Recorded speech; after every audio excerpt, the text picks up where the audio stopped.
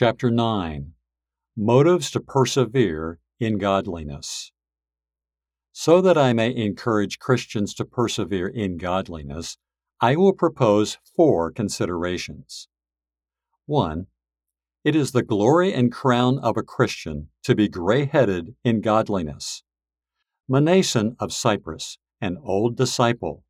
Acts 21:16. What an honor it is to see a Christian's garments red with blood, yet his conscience pure white, and his graces green and flourishing. 2. How do sinners persevere in their sins? They are settled on their lees. Zephaniah 1:12. The judgments of God will not deter or remove them. They say to their sin, as Ruth said to Naomi, "Whither thou goest, I will go. The Lord do so to me, and more also, if aught but death part thee and me." Ruth 1:16-17. Nothing will part these people from their sins. Oh, what a shame it is that the wicked should be embedded in evil, and we not embedded in good.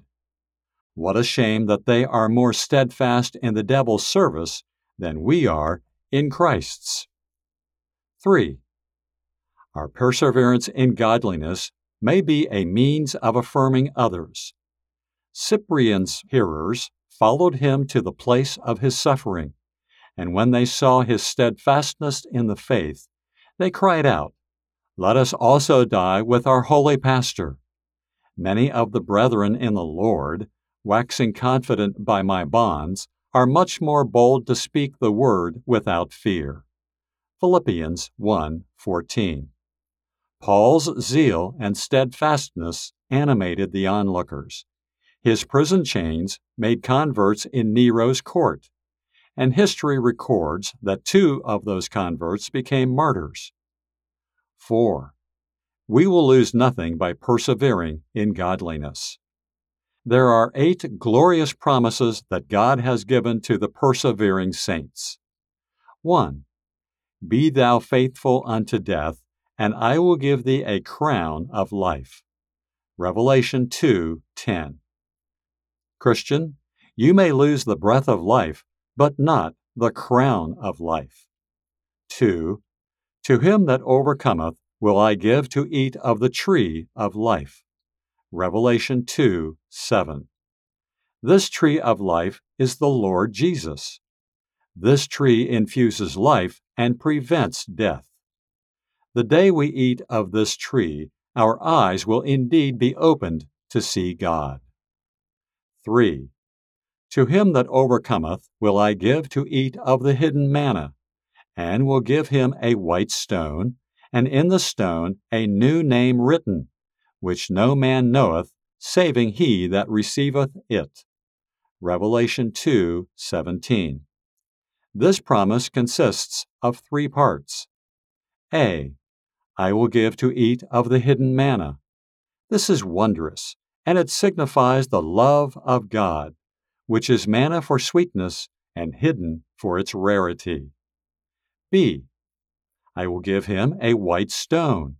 This refers to pardon and forgiveness. Jerome said that this may be called a precious stone. C. In the stone is a new name. This refers to adoption. He will be considered an heir of heaven, and no one can know it except the one who has the confidential seal of the Spirit to assure him of it. 4. He that overcometh, the same shall be clothed in white raiment, and I will not blot his name out of the book of life, but I will confess his name before my Father and before his angels. Revelation 3:5. The persevering saint will be clothed in white. This is a symbol of joy. Ecclesiastes 9:8. He will put off his mourning and will be clothed in the white robe of glory. And I will not blot his name out of the book of life. God will blot a believer's sins out, but he will not blot his name out. The book of God's decree has no error in it. But I will confess his name. If anyone has confessed Christ on earth and worn his colors when it was death to wear them, Christ will not be ashamed of him, but will confess his name before his Father and the holy angels. Oh, what a comfort and honor it will be to receive a pleasant and welcome look from Christ at the last day, and to have Christ acknowledge us by name and say, "These are the ones who stood up for my truth and kept their garments pure in a defiling age. These will walk with me in white, for they are worthy." 1.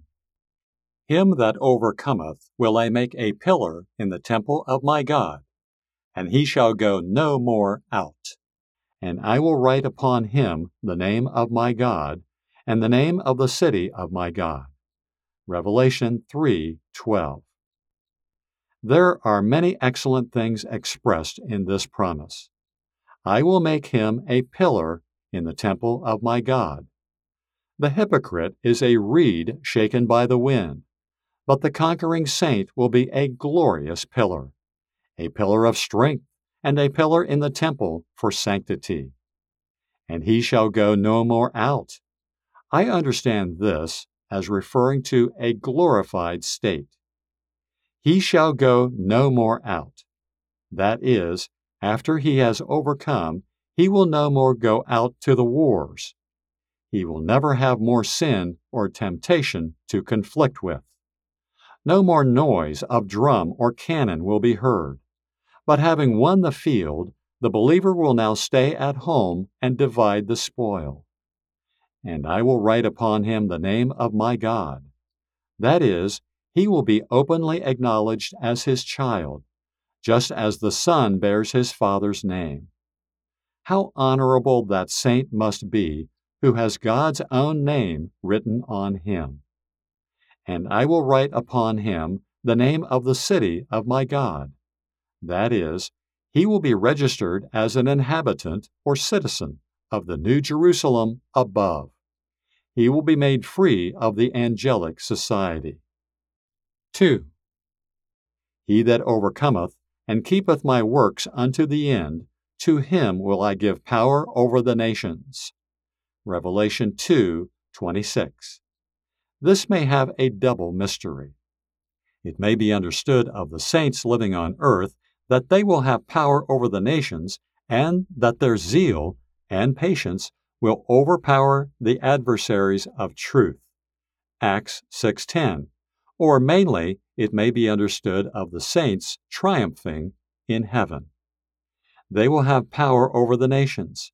They will share with Christ in some of his power, and they will join with him in judging the world at the last day. Do ye not know that the saints shall judge the world? 1 Corinthians 6:2. 3. To him that overcometh will I grant to sit with me in my throne. Revelation 3:21. First is the saints' dignity. They shall sit upon the throne. Next is their safety.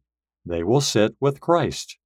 Christ holds them securely, and no one will pluck them off his throne. The saints may be turned out of their houses, but they cannot be turned out of Christ's throne. People can as well pluck a star out of the sky as a saint off the throne. 4. I will give him the morning star. Revelation 2:28. Although the saints may be stained with reproach in this life, and although they may be called factious and disloyal, Paul himself suffered trouble, in the opinion of some people, as an evildoer. 2 Timothy 2:9. Yet God will bring forth the saints' righteousness as the light, and they will shine like the morning star, which is brighter than the rest. I will give him the morning star. This morning star refers to Christ, as if Christ had said, I will give the persevering saint some of my beauty. I will put some of my splendid rays on him. He shall have the nearest degree of glory to me, just as the morning star is nearest the sun. Oh, what soul-ravishing promises are here! Who would not want to persevere in godliness? Whoever is not affected by these promises is either a stone or a beast.